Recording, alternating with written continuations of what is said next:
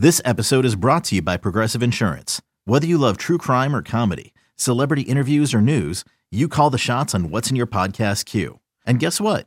Now you can call them on your auto insurance too with the Name Your Price tool from Progressive. It works just the way it sounds. You tell Progressive how much you want to pay for car insurance, and they'll show you coverage options that fit your budget. Get your quote today at Progressive.com to join the over 28 million drivers who trust Progressive. Progressive Casualty Insurance Company and Affiliates. Price and coverage match limited by state law. eBay Motors is here for the ride. Remember when you first saw the potential? And then through some elbow grease, fresh installs, and a whole lot of love, you transformed 100,000 miles and a body full of rust into a drive that's all your own. Look to your left. Look to your right. It's official. No one's got a ride like this. There's nothing else that sounds like, feels like, or looks like the set of wheels in your garage. With over 122 million parts, you can make sure your number one ride or die stays running smoothly. So there's no limit to how far you can take it.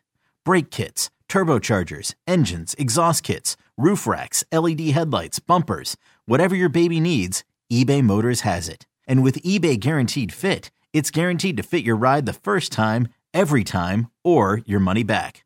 Plus, at these prices, well, you're burning rubber, not cash. Keep your ride or die alive at ebaymotors.com. Eligible items only. Exclusions apply. John, as far as other things going on that listeners to this podcast would be interested in, Deshaun Watson had quite a day on Friday. Finally apologized to the women that he, quote, impacted. Give me a break. In an in-house interview. It was 90 seconds long, and it felt very contrived and very scripted. There's less to dig into with Watson's actual performance on the field because he was only in for a couple of series, other than to say he airmailed his first pass, had a couple of drops. It looked sloppy. The spacing was bad. You know, he looked like somebody who hasn't handed off a football nor thrown a football competitively for a while. We'll wait and see if he winds up playing. Their next game is actually one of the later games this weekend. They play on Sunday afternoon this weekend. So we'll see if the NFL does anything. But John, you alluded to it. What did you think of the apology from Deshaun Watson? I didn't buy it. It was contrived, as you mentioned. It's too late. They're not going to pay any attention to it. It should have been a long time ago. And when he was saying that he had nothing to be remorseful for because he didn't do anything. So did he do anything or did he not? And it was very awkward. And during the game, that video that's been viewed by millions, where the fans in the end zone with him taking snaps right in front of him was "you sick bleep, sick bleep." And he's going to get that everywhere he goes. Now, I'm guessing that he can maybe tune it out, compartmentalize it, but he's going to get that the rest of his career, just like Jose Altuve is going to be booed the rest of his career. The key is, can Watson react the way Altuve does? Because it seems to fuel Altuve and it makes him even better. Yeah, I don't know, man. John, Deshaun Watson seems like somebody, and I'm not talking in the last year and a half. I'm talking the body of work. He seems like someone who needs to be liked. He seems like someone who likes being popular. I think we all like to be liked and get adulation and things like that. But Deshaun Watson, as we're learning now, has an image that's been so crafted and fabricated in some ways so that he is popular. I think it's going to be fascinating to see how he reacts to being a guy with a target on his back. I guess my issue, John, with the apology, and you kind of alluded to it, you said the words too late. He's too late with everything.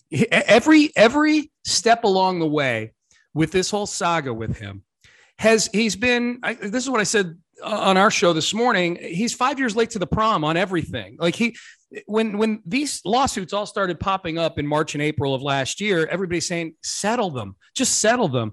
And he doesn't. He tries to fight it and, quote, clear his name. And what does he end up doing a year later? He winds up settling them. The NFL sits down to try to settle with him on a punishment. And he digs his heels in and doesn't want to settle on a punishment until the league is very clear that they want to suspend him for a year. And now he's trying to get them back to the table to settle again. Apology. You know, in March at his press conference, he said, I have no regrets. He was adamant. He had no regrets about anything until the league says that the reason we're looking to suspend you is because you show no remorse. And so all of a sudden he wakes up on Friday with all sorts of remorse in his heart and wants to apologize. Even counseling, John, like when they asked him at his press conference, do you plan on attending counseling at his March press conference when they introduced him? And he not only say no, he said, I don't have a problem. Now he's out front saying, well, I'm going to keep going with this counseling. I'm going to keep making a better me. All of these things unto themselves that he's doing make sense. Like, it made sense to settle. It makes sense to apologize. It makes sense to go seek counseling. But he only does them when he's backed into a corner and his career and his money are threatened. That's the problem I have. And I just feel like it's completely insincere. And honestly, if I were the league looking at this apology, if he's expecting the league to look at this as some box that he's checking to get 12 games instead of 17 games, I'd tell him to go pound sand. That's my feeling on it. Okay, picture this. It's Friday afternoon when a thought hits you. I can spend another weekend doing the same old whatever, or I can hop into my all-new Hyundai Santa Fe and hit the road. With available H-Track all-wheel drive and 3-row seating, my whole family can head deep into the wild. Conquer the weekend in the all-new Hyundai Santa Fe. Visit HyundaiUSA.com or call 562-314-4603 for more details. Hyundai, there's joy in every journey.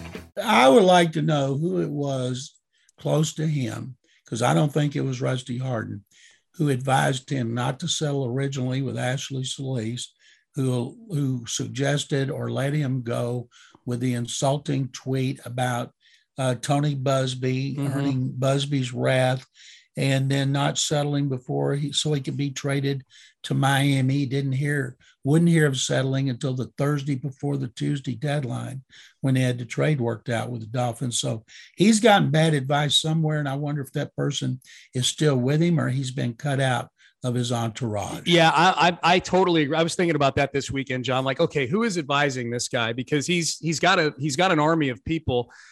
I'm with you. I 100% don't think it's Rusty Hardin that's giving him any of this advice, to the extent where I honestly think like Rusty Hardin probably got handed this, he got handed this poker hand at the table when he sat down knowing he was going to defend Deshaun Watson. And I'm guessing there's a lot of stuff throughout this whole thing where even Rusty Hardin deep down is rolling his eyes at this stuff. He's getting paid a lot of money to defend Deshaun, so he's got to be his advocate. But Rusty is one of the smartest people that we know. Like, even Rusty had to look at some of this stuff and go, okay, well, I got to kind of bite my lower lip here as I sit here. Now, wait a minute. If you're going to say Rusty said, I got to bite my lower lip, you got to say it like Rusty would say it. I tell you, I'm looking at this stuff that Deshaun is, I see the evidence and I see what he's doing, and I got to bite my lower lip as I say this. So here I go. I'm going to say it. A happy ending is not a crime. If you go and you make someone to feel uncomfortable or you say something, it's not a crime. I love Rusty Hardin. I love when you do Rusty Hardin. Rusty, John, I need to do a podcast someday where it's Rusty Hardin and Lou Holtz just talking to each other. I'll be ready. They'll call it the Octogenarian Podcast. So that's Deshaun.